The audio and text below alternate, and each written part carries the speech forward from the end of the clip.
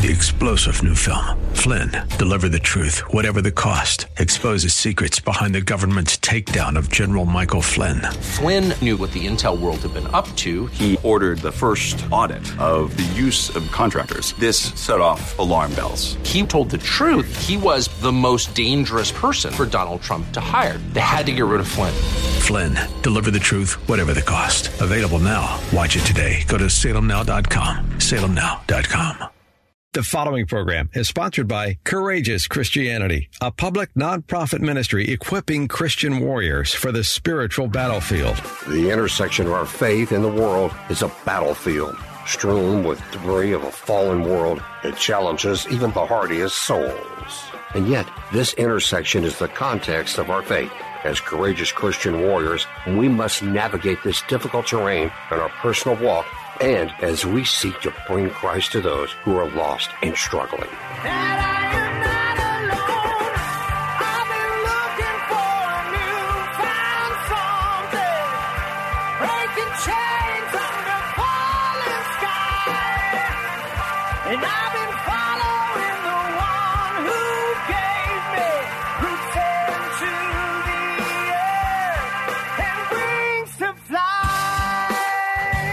As a colonel in the Marine Corps Reserves with numerous combat deployments, Richard Mendelow has walked dangerous ground in peacetime and in war.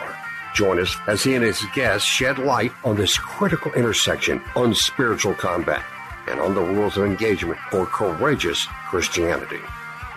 And here's your host, Richard Mendelow. Friends, welcome and thank you for joining us on Courageous Christianity, Easter weekend. We have our Bibles in front of us. I'm here with my trusty wingman, Christy, and we are ready to talk to our very special guest about the love of God manifested in his Son, Jesus Christ, for Easter.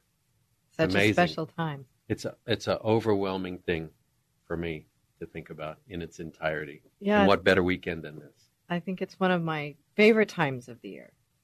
It is. Friends, at Easter, we celebrate the resurrection of Jesus Christ from the dead, knowing that through him, by his blood and suffering in atonement for the sins of man, by faith alone and by the grace of God, we too are spiritually resurrected, and surely that merits solemn reflection. At Easter, we rejoice that in Christ, we not only have new life, but also adoption into the family of God and eternal salvation. And if that weren't enough, as sons and daughters of the Most High God, newly revived from the dead and clad in the righteousness of Christ, we then have the honor of bringing the gospel to the world. John 1:4 says of Jesus, "In him was life, and that life was the light of all mankind," and surely it is so. Yeah, it feels like that time of the season, very light. I read that to you, those words, because I want so much to say it right, to say it with the awe that I think it should have. And here to help us talk about what Easter means to him, Pastor Alec Brunson of Pillar Church in Conroe, and Christy and I are, how do you say, new? We're not members yet. We're getting there. We're trying. Right. And we're just becoming members, and we're just beginning the process. Because after searching for a church for a long time, since we were married, we have found a place where the Word of God and the heart of God is led in such a beautiful way by Pastor Alec and Pastor Ryan Parker. And we found a home there with you. Yeah. Praise the Lord. Praise the Lord. Thank you, God. Made official. That's right. And we're working on that. Right. We're working on that. Yes. And Pastor Alec is just going to spend some time with us today to talk about Easter. Yeah. I love your bio. Alec is the husband of Emily Claire and father of Knox and Adeline Wren. I love the way that just says, it's not me, I am who my people define me as.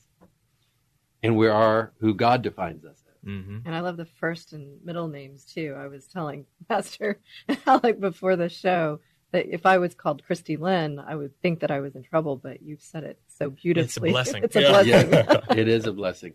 I was never called Richard Joshua. I was called some words you can't say, like... It is a Christian show. Was it Bill Cosby who said for the first 19 years of his life, he thought his name was... Yeah, I wouldn't Can say I it. say that word? I don't know. I'm that asking you Mike if I can say the word... yeah, Bill Cosby said for the first 19 years of his life, he thought his name was Damn It, because his parents were always saying... Anyhow, God bless you for being here. Thank you for being here. I am overjoyed to be here with you guys, and I'm excited that the Lord has brought our paths together, and excited for, Lord willing, many years of fruitful ministry, and so excited about what the Lord's doing through you and the show, and can't wait to talk about the resurrection and what this week and this Sunday means. Yeah. Amen. Would you pray for us, and we'll get on with it? Oh, I would love to. Let's pray. Gracious Heavenly Father, we do thank you for this time. We thank you for what you have done for us through the person and the work of Christ, specifically his work on the cross, paying for our sin, and especially this weekend as we celebrate and remember the glorious resurrection of Jesus that has proven without a doubt God's power over sin and death, and what it means for us to be able to walk in newness of life. We thank you for that glorious reality. May we live in it, and as we reflect on it today, may it pierce our hearts afresh and anew, and help us then to walk in your Spirit. God, we love you. Thank you again for this time, and it's in Jesus' name we pray. Amen. Amen. Amen. Beautiful. Thank you very much. Before we get started, I wonder if you could help us all to get to know you a little bit, and tell us about how you came to ministry. Absolutely. Well, the Lord saved me when I was heading into high school. I was young, grew up in a small town in Oklahoma. Didn't really grow up going to church, though, which is sort of unique. A friend invited me and heard the gospel, believed, the Lord saved me. And pretty quickly, really within the next year, I started to sense just that internal call to ministry. Began to feel like I think this is what God's calling me to do. Didn't know exactly what path that would take, or what avenue, what aspect of ministry that would take. But I felt it really since the time I was in high school. And then, fast forward through the years, I pursued different avenues of ministry, internships, worked at camps, did student ministry at different churches over, through college, helped plant churches along the way, had a lot of really cool experiences. And then after Emily Claire and I, when we got married, we ended up in the Northwest Houston area, and I was in the student ministry at Champion Forest for several years. And then during that time, the Lord began stirring in my heart as I was finishing up seminary and all of those things that something was next. And the Lord moved us up to Conroe, and we moved up there in October of 2020 and began the work of starting to plant Pillar Church. And actually yesterday was the 1-year anniversary of the official launch of Pillar Church. So wow, only one year. 1 year. Learned that yet. Yep. What I'm amazed by is in 2020 you started roughing out plans, and so that means it was a year and a half of roughing out plans, or a year. Mm-hmm. During the pandemic, no less. It was crazy. Yeah, it really was. It really was. We had a unique situation coming from being a part of Champion Forest before, so we had some kind of flexibility, and we had a lot of support to really have a good runway to make sure we did it well and did it right. So you have. That's a great expression, a good runway. But I wonder why you like that. Yeah, there you go. Well, can we say thank you to Champion Forest for absolutely supporting that? Mm-hmm. It's a light. It's a light in South Conroe to have this church home. I have to ask a question. Mm-hmm. Oklahoma. Mm-hmm. What town did you grow up in? Yes. I grew up in the booming metropolis of Oologah, Oklahoma. Oologah. Oologah. So I read that, and I had to know how to pronounce it. But my dad grew up in Loco, Really? Oklahoma. Wow. I think Yes. there was 11 That's people in crazy. his high school. Uh-huh, That's yeah, crazy. uh-huh. But Ulaga. We Ulaga. we That's were reading it and wondering how it is. There you go. And so if I know we're not supposed to have regrets, because we were just talking to somebody about how if we are these huge blocks of stone and God is little by little chipping away the edges to reveal the man and women he envisions us to be, then how can you regret any of the chipping? right. Like Michelangelo creating David or revealing David. Right. Yeah.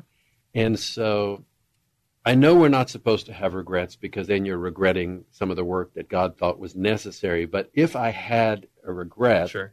it would just be that I didn't know Jesus sooner. Right. Yeah. Yeah. And I think that would take away from the opportunity that I have as a Jew in the Old Testament to look forward to the New Testament with the very unique perspective that that has given me, especially when you add the military perspective, where I realize that this Jesus was a hard-fought character to get to.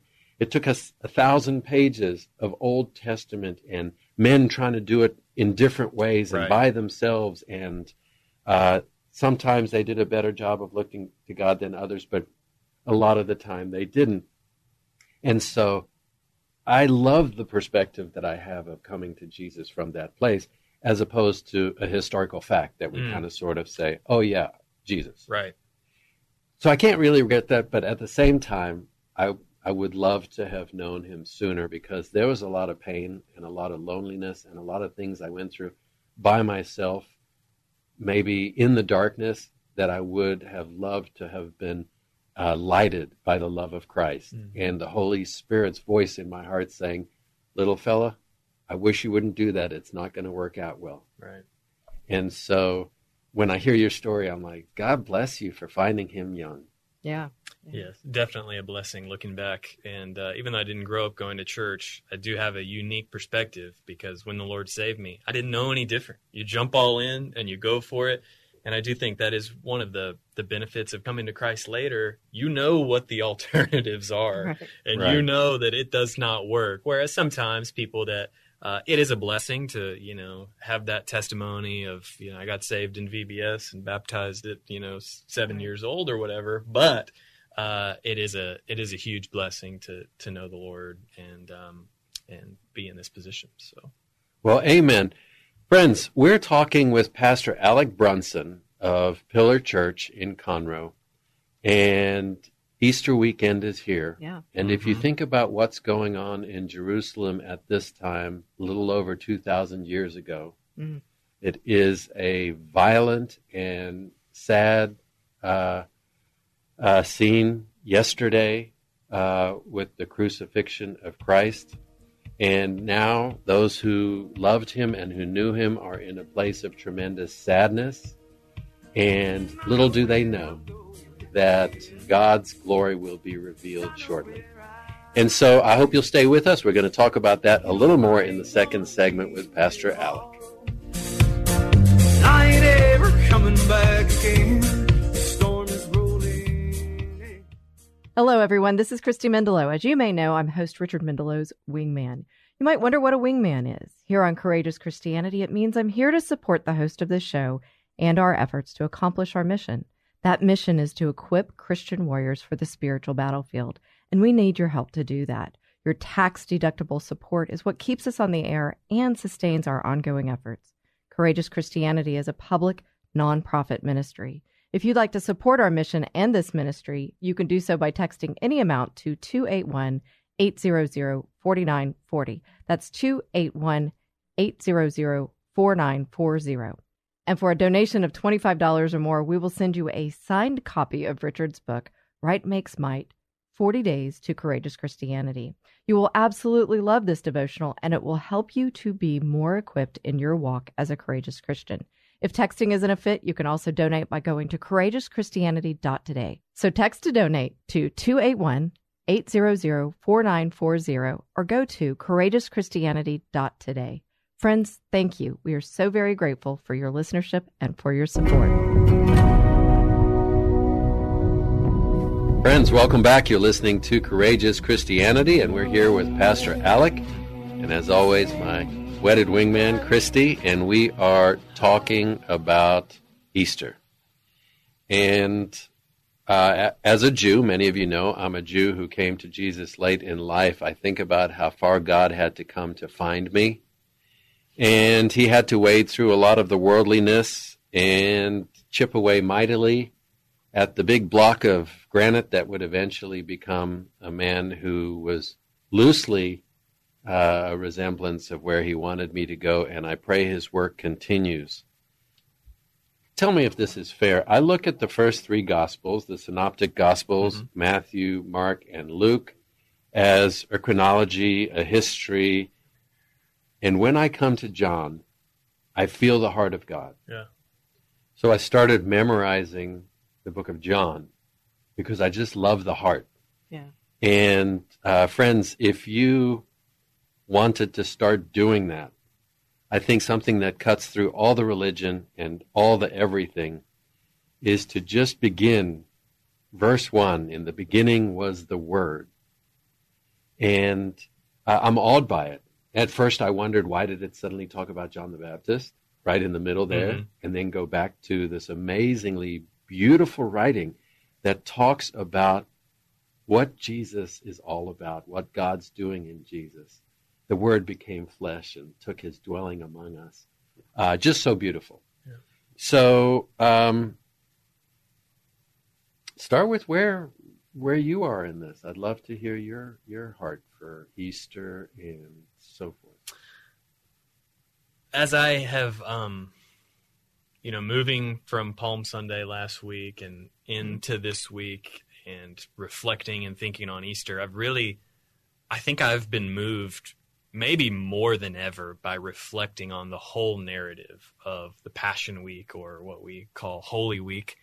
And as you're saying, really, if you read all four of the Gospels, not just the synoptics, but John as well, all of them really come to a climax this week in the life of Jesus. Yeah, all of them are leading up to this triumphal entry, and then they press pause and they slow down and they really give you a blow by blow and a moment by moment, more than most of the other moments of Jesus' life, about what's going on. And this showdown and this heightened sense of conflict and drama when it comes to the chief priests and the scribes who want Jesus crucified, and the people praising God, but then being given into a mob mentality, and they end up screaming, "Crucify him," and they want Barabbas released. All of these moment by moment during the Passion Week, I've really been struck by, I think more than ever, because sometimes what we can do is just pull out the snippets in the Gospels.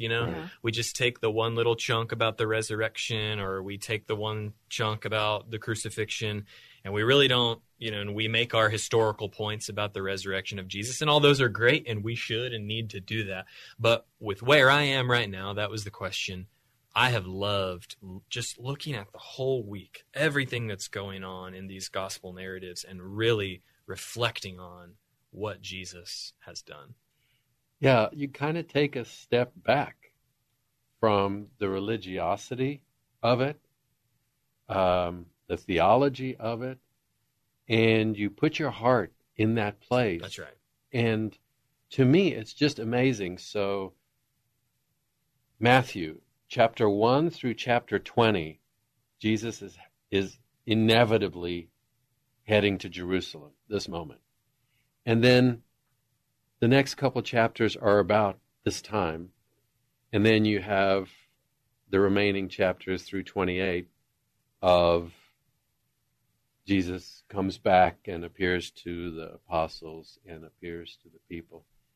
And it's like you said, God just builds this amazing sense of drama. Mm-hmm. And now it's here. And it's joyous and sad. Mm-hmm. Yeah, speaking of the sad, and whatever people think of this movie, I don't know. But since I learned about it, and kind of almost every Easter, I watch The Passion of the Christ. Mm-hmm. And it's joyous and very sad and very hard to watch. But I think it just makes me mindful of the sacrifice that he went through, and whether it's biblically correct or not, it seems like it, for the most part, is, but it just helps me focus on that totality of the situation. That's right. And I think that's where we should be as believers, and as we head into Easter and this week, this Holy Week. That's what I want us to do, to see Jesus with our eyes of faith, walking through all of the things that he walked through the crucifixion. And it's cool that you said that, Christy. This last Sunday in church, our scripture reading was Mark 15, 1 through 32. We did a long stretch, and it's the crucifixion narrative. Yeah. And I mean, it was, our reader started crying right in the middle of it. I could hear people weeping as we're reading the scripture, and that's where our hearts, I believe that's where they should be as we reflect on the beautiful work of Christ on our behalf. Boy, a couple things came to me while you were talking. Jesus is on his way to Jerusalem. Peter says, "Don't go." Mm-hmm. Jesus turns to him and says, "Get behind me, Satan." So he's calling a friend Satan. And we talked about this once before on the show. It's because anything that got between him and his Father's business was the enemy. Right. And it was so amazing in the Garden of Gethsemane, when his betrayer brings the soldiers, Jesus called him friend. Mm. Why? Because anything that helps you do your Father's business, even if it's a difficult circumstance, is your friend. Yeah. And so that's an amazing thing when you think about it, that as God is chipping away those stones to reveal this inner man or this inner woman, and we have this terrible hardship, and it might be initially a response to resent the hardship, but remember, call it friend, and work to navigate that hardship with the mindset and the heart set that God is revealing things in you. And so he calls Peter Satan. Now he is, the next thing that strikes me is how fickle the people were. Right. Mm. Even the apostles, the Passover supper, can I sit on your right? Can I sit on your left? Who's your favorite? It's like, dude, could you miss the boat anymore? Well, nothing much has changed. And then what's interesting is the Pharisees are afraid of saying certain things in front of the crowds because they're afraid of the crowds. Yep. And what comes to me there is, if we make ourselves a crowd of Christians speaking with one voice about Christ, then the world will be afraid of us too. And the world will perpetrate less buffoonery because we are a crowd to be reckoned with. And so, as all of that is going on, here is Jesus. Mm-hmm. What's he doing? He's speaking truth compassionately even to the man who will betray him. One of you will betray me. And he's not being swayed by the crowd. And yet, inside, he has such anguish, he sweats blood. And yet he stayed this course. And I think it's such a lesson to all of us how we can do the same. Mm-hmm. Not listen to the crazy voices, call things the enemy that deter us from our connection to Christ, and call things friend that help us do the work of the Father. Mm-hmm. The word that's coming to mind through what you said, Pastor Alec, and what you're saying, Richard, is focus. So where is our focus this season? And can it be, is it on the sacrifice of Jesus? Is it on Holy Week? But that's where our eyes should be. Mm-hmm. Yeah, I love what you were saying, Richard, and that's one of the things I think that the Gospels do well, is invite us in to identify with the different characters that are in the narrative, and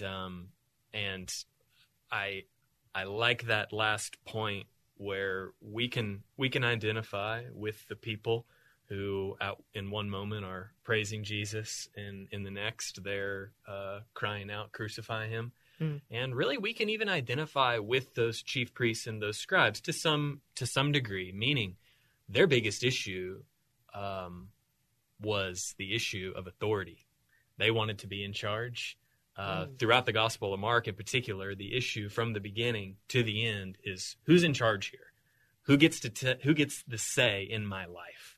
And ultimately, those chief priests, the scribes, the elders, the Sanhedrin, the people that were in charge at the time, ultimately that was their issue with Jesus, is because he was teaching as one with authority. That was their big problem. And there through the end, and then finally we see in the life of Jesus, even those people that rejected his authority, he died for. Yeah. And so we can identify with the people. We can even identify with the bad guys in the narrative of the gospel. We can put ourselves in their shoes, and we can say, isn't it good news for us that Jesus died for the bad guys, just like you and me? Amen. Steady course, focused on his Father's business until he said it is finished. And I think there's another metaphor that strikes me, and that is the Roman Empire was throwing out crumbs of power to the Jewish government, right, under Herod, and the temple. And so Herod and the temple were scratching for the little bits and pieces thrown to them by the Romans. And if you think about it, if you imagine the Romans as Satan throwing out little bits and pieces, and here we are on earth, whether you're a politician scratching for your little bit of power, but if you've ever watched people work in groups, they will all try and create these little fiefdoms, these tiny little islands of power. And then woe to he who sets foot on that other island. You've seen it at work. We create these little lanes and so there's just so much in these last 8 chapters of Matthew, and that talks to who we are and where we are. And if there's one thing I would say, it is this. We just need to be focused on our Father's business. Up and down, however the path is, stay the course. That focus. And when we come back, I'm going to ask Pastor Alec, with whom do you identify most? Because you said we all identify. Stay with us, friends. We'll be back. From above. They fought for our freedom and made sacrifices most of us can't imagine, and now our veterans need our help. Hi, friends. I'm Christy Mendelow, Richard's wingman here on Courageous Christianity. You've possibly heard us talking about Freedom Alliance on the show. It's an organization near and dear to our hearts. Freedom Alliance is healing the wounds of war, including the devastating emotional injuries that cause veterans to reject God's love. Freedom Alliance is saving lives and military marriages. They rehabilitate wounded heroes, donate customized wheelchairs to amputees, and provide college scholarships to the sons and daughters of military heroes. I hope you'll join us in supporting our combat veterans by donating to Freedom Alliance today. I urge you to visit freedomalliance.org to learn more about their mission. We at Courageous Christianity know the team at Freedom Alliance, and we've seen them do the Lord's work. They are committed to helping ordinary Americans who've done extraordinary things. Please go to freedomalliance.org to make a contribution that will change a hero's life. Friends, since we launched this show, Christy Mendelow has been my wingman on Courageous Christianity. To our message of courageous faith, she adds her invaluable perspective as a transformational coach. She's the walking embodiment of courage and compassion, and she brings this to bear on those going through divorce in her own show, The Divorce Coaching Hour, which airs Saturdays from 1 to 2 p.m. right here on 100.7 KKHT, The Word. For those who are struggling in their marriages, she brings hope with guests who speak to the myriad counseling options available. For those who are going through divorce, she offers invaluable technical assistance. And for those who are coming out of divorce, she delivers a unique perspective on the opportunity for growth and change. If you are, or a friend or family member is, struggling in a marriage, contemplating or going through divorce, you need a wingman. You'll want to tune in each Saturday to hear from Christy and her guests. One thing is for sure, as I have learned over all the shows on Courageous Christianity and personally, you can count on Christy for truth, for her faith-based perspective, for compassion, and for insightful guidance. Tune in each Saturday. She'll be there for you as well. Don't miss the Divorce Coaching Hour every Saturday at 1 p.m. on 100.7 FM, KKHT, The Word. Friends,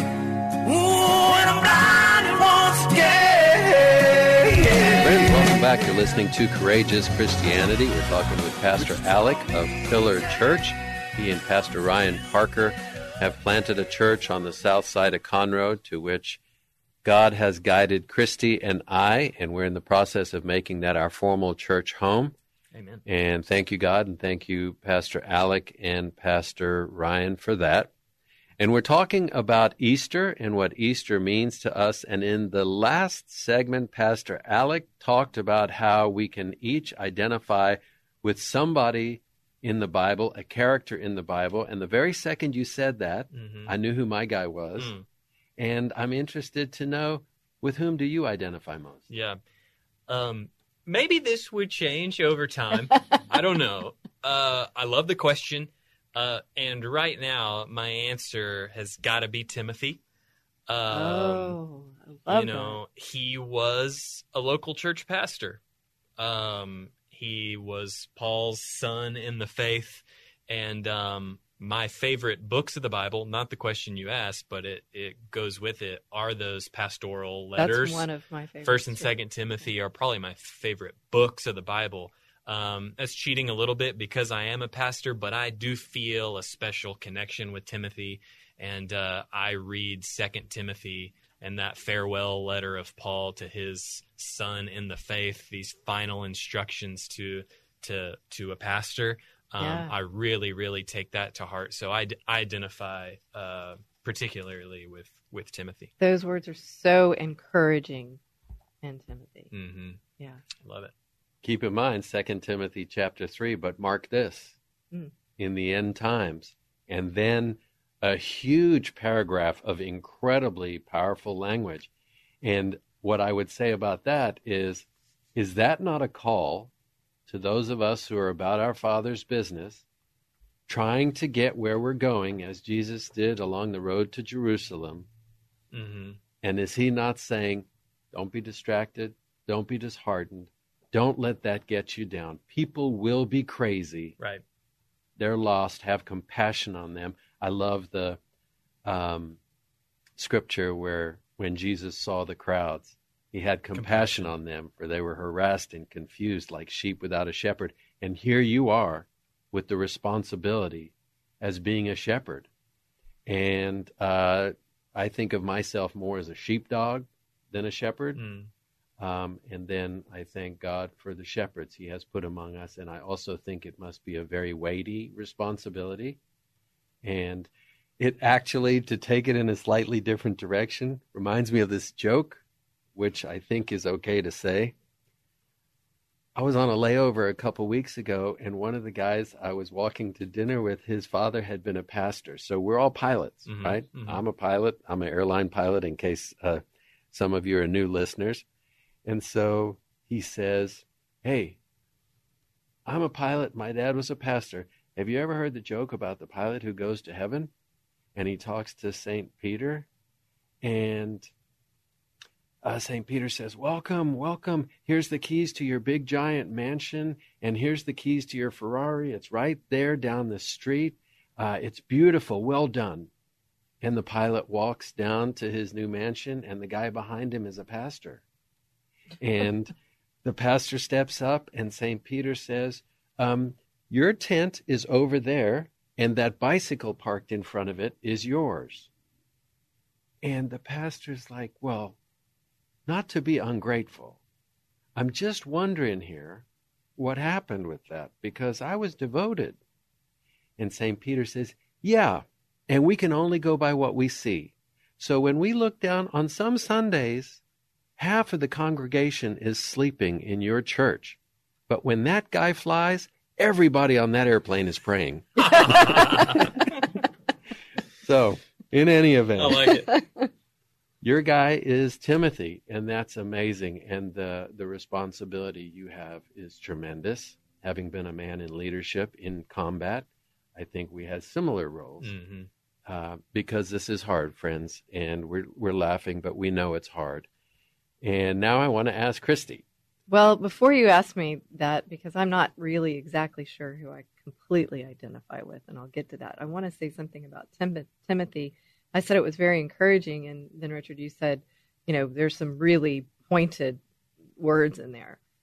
I find that encouraging because that gives me my so-called marching orders. And so it kind of takes the weight off my back. Like, I know how to operate. And if I don't operate in this manner, then it's on me, That's a right? great point. Right. So it's really freeing that I've got that encouraging word. It's like a father. Well, it is a father who loves you so much to say, hey, get on the right road here, or get off. That's right. And by the It way, is I a love great you. point. Mm-hmm.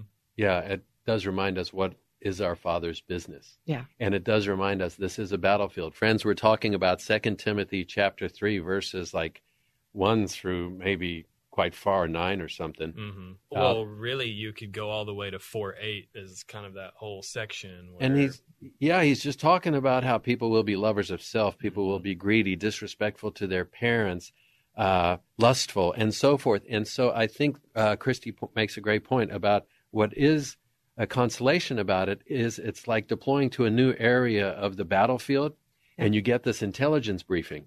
The first thing you always do when you're going to a new place of war is, in the Marine Corps, we call it an IPB because we have an acronym for everything, and it stands for an intelligence preparation of the battlefield.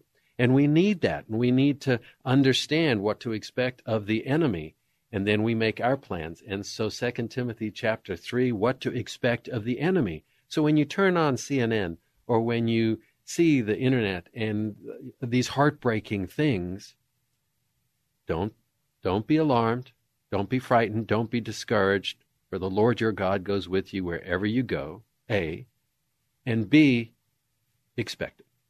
And also, now you know what the enemy looks like, don't be that. Mm-hmm. Yeah. Anybody want to know who my guy is?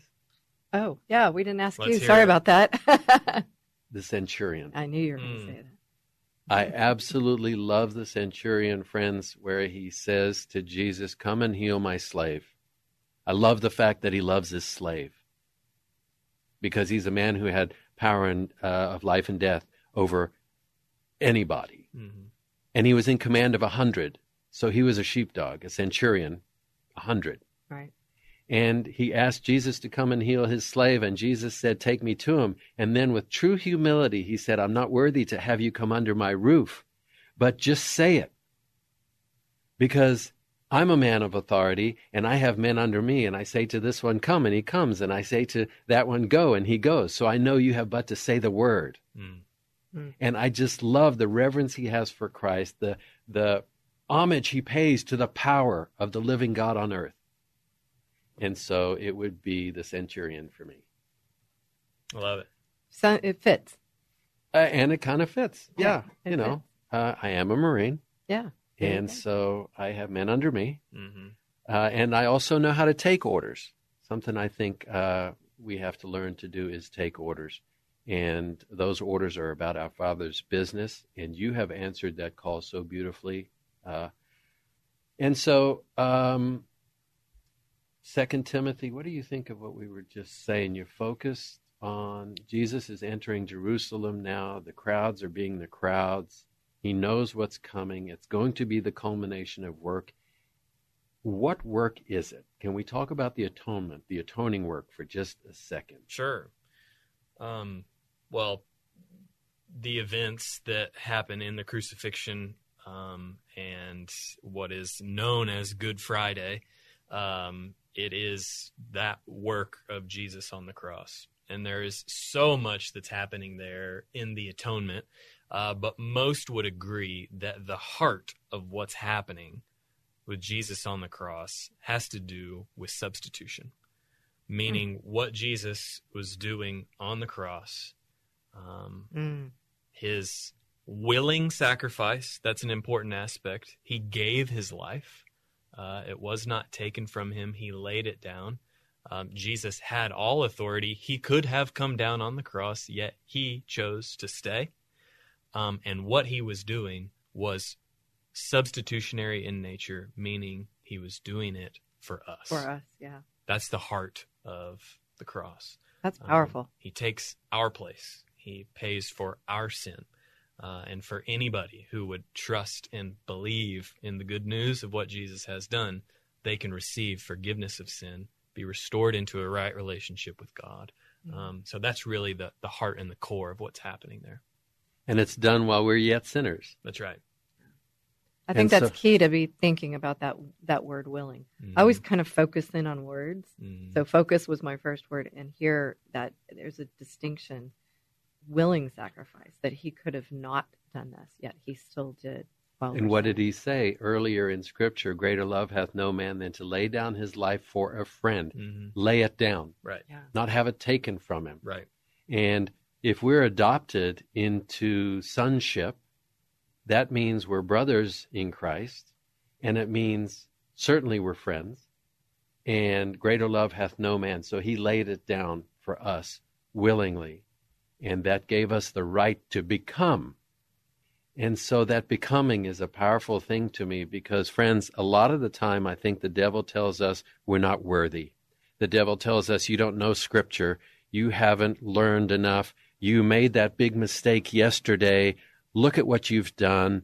And we listen to those words and we forget about this atoning work where while we were yet sinners, we're still incredibly messed up. Jesus lays down his life for us. In Isaiah chapter 1, I think verse 19, God says something beautiful to Isaiah. He says, "Come, let us reason together. Though your sins are like scarlet, I will make them white as snow." And so the Creator of the universe is inviting his children, come to me, and I will make your sins as white as snow. And it begs the question, how did he plan to do it? And this was his plan. 500 years before Jesus, this was his plan, that he would lay down his life. That's a beautiful point. Friends, stay with us. We'll be back in the last segment with Pastor Alec Brunson.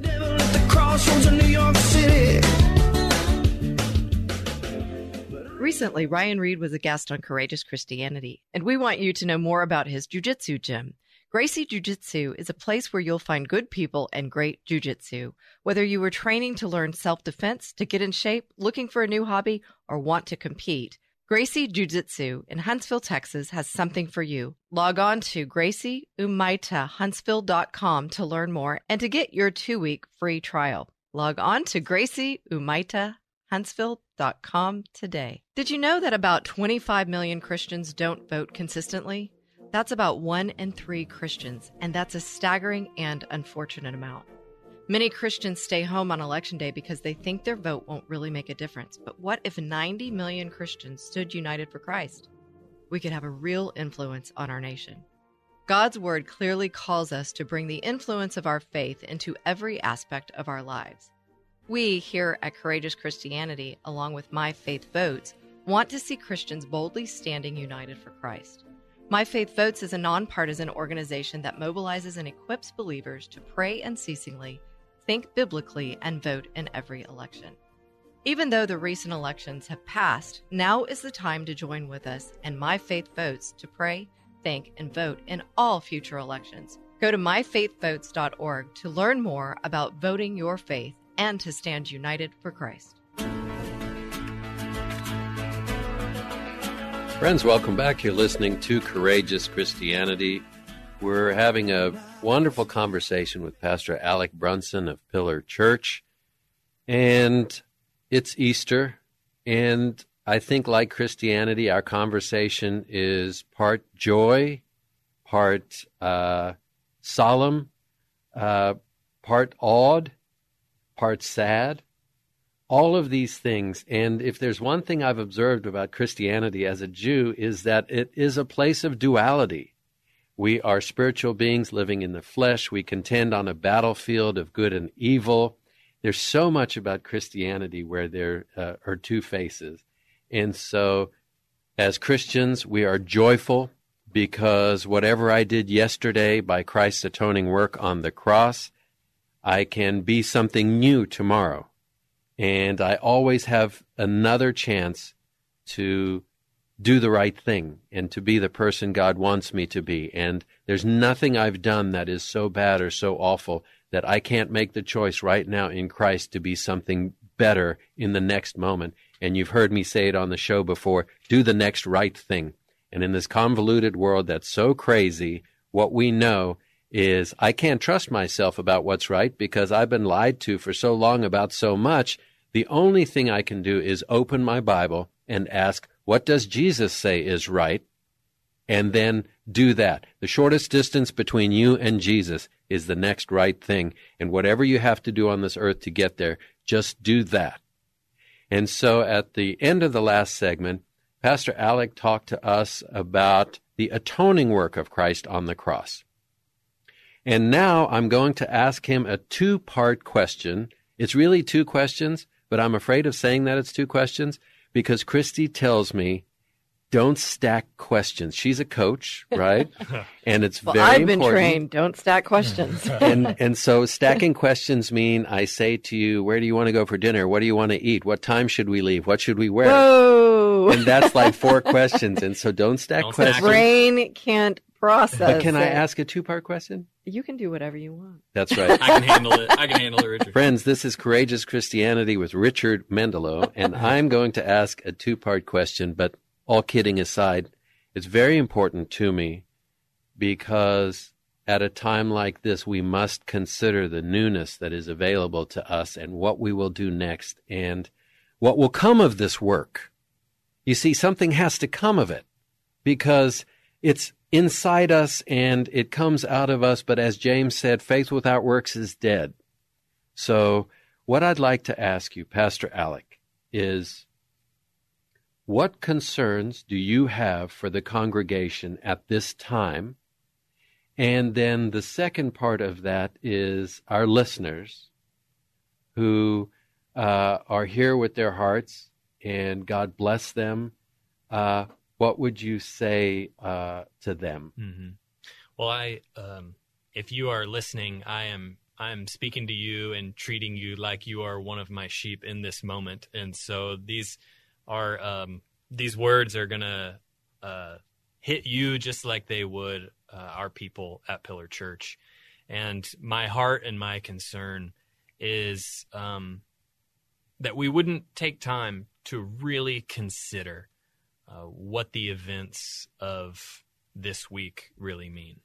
What was Jesus really doing? What really happened on the cross, like we talked about? But what really happened when Jesus rose from the dead?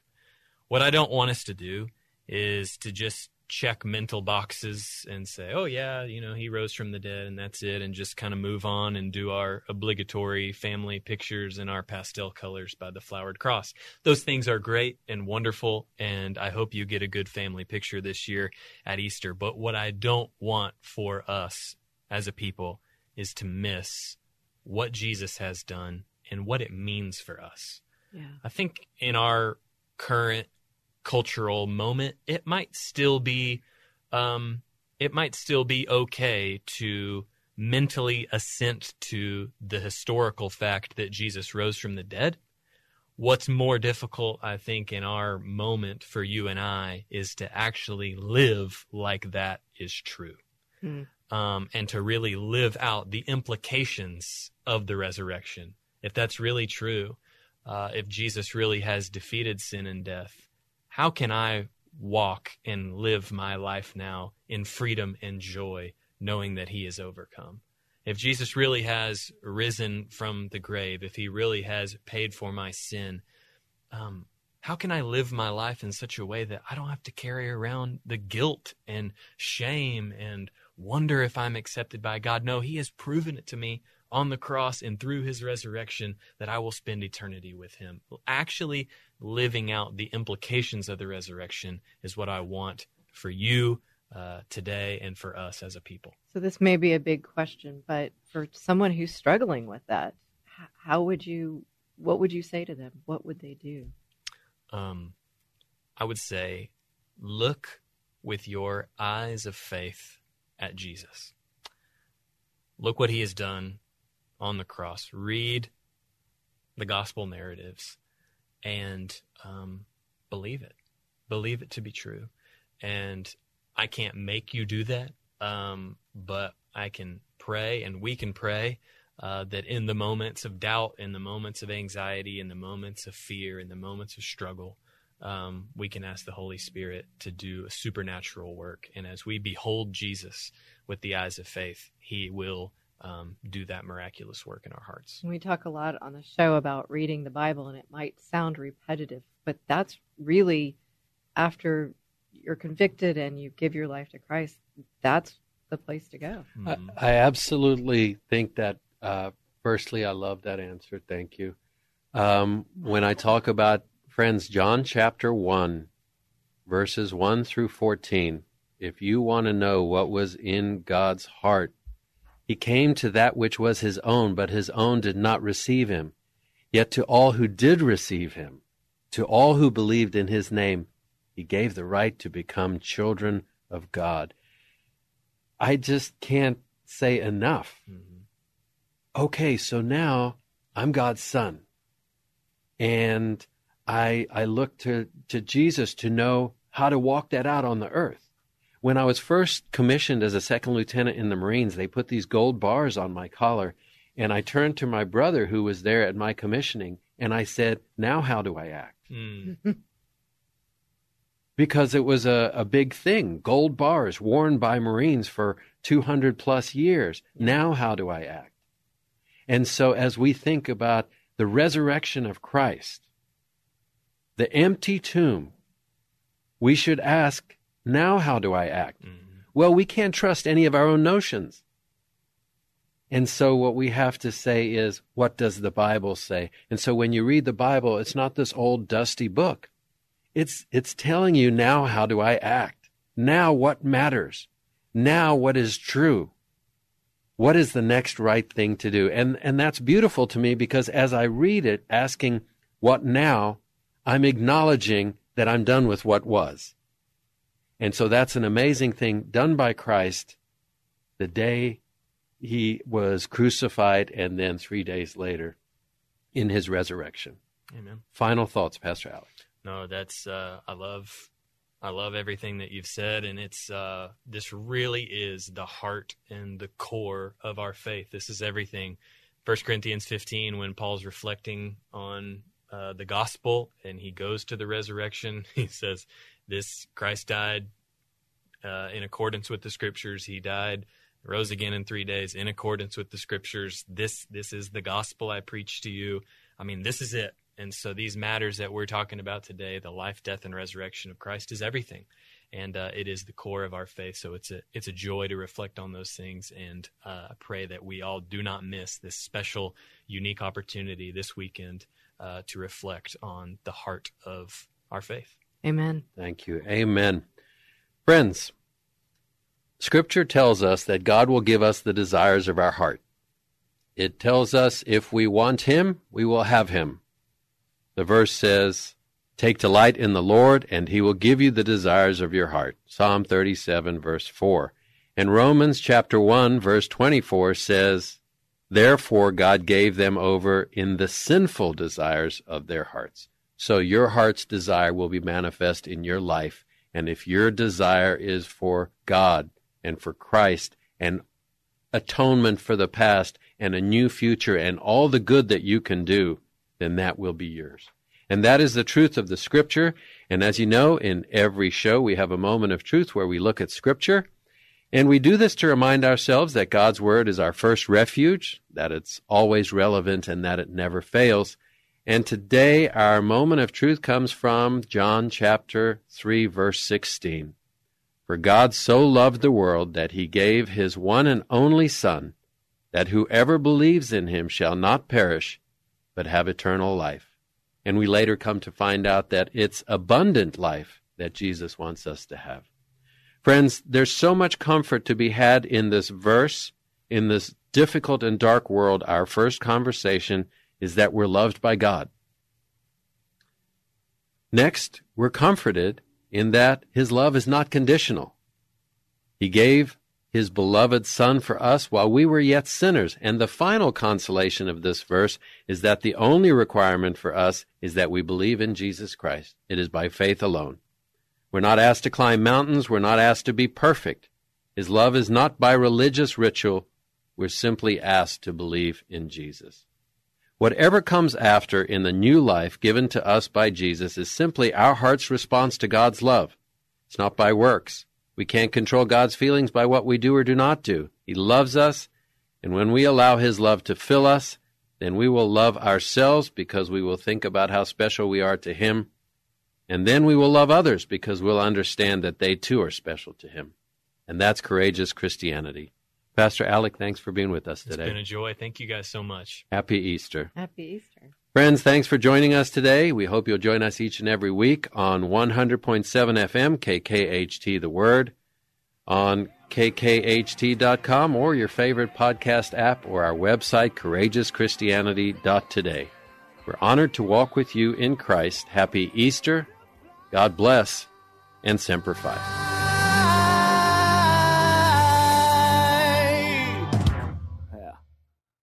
Three-star General Michael J. Flynn, head of the Pentagon Intelligence Agency, knew all the government's dirty secrets. He was one of the most respected generals in the military. Flynn knew what the intel world had been up to. He understood its funding. He ordered the first audit of the use of contractors. This set off alarm bells. The explosive new documentary, Flynn, Deliver the Truth, Whatever the Cost, uncovers the facts behind this scandal. Flynn told the truth. He was the most dangerous person for Donald Trump to hire. I find out the worst enemy that I'm going to face in my life is right here in America. They took my assessment and they wanted me to change it. And I was like, I'm not changing it. They had to get rid of Flynn. With in-depth interviews, archival footage, and never-before-seen personal records of the man behind the headlines. I just felt like I was drowning. Flynn, Deliver the Truth, Whatever the Cost. Available now. Watch it today. Go to salemnow.com. salemnow.com.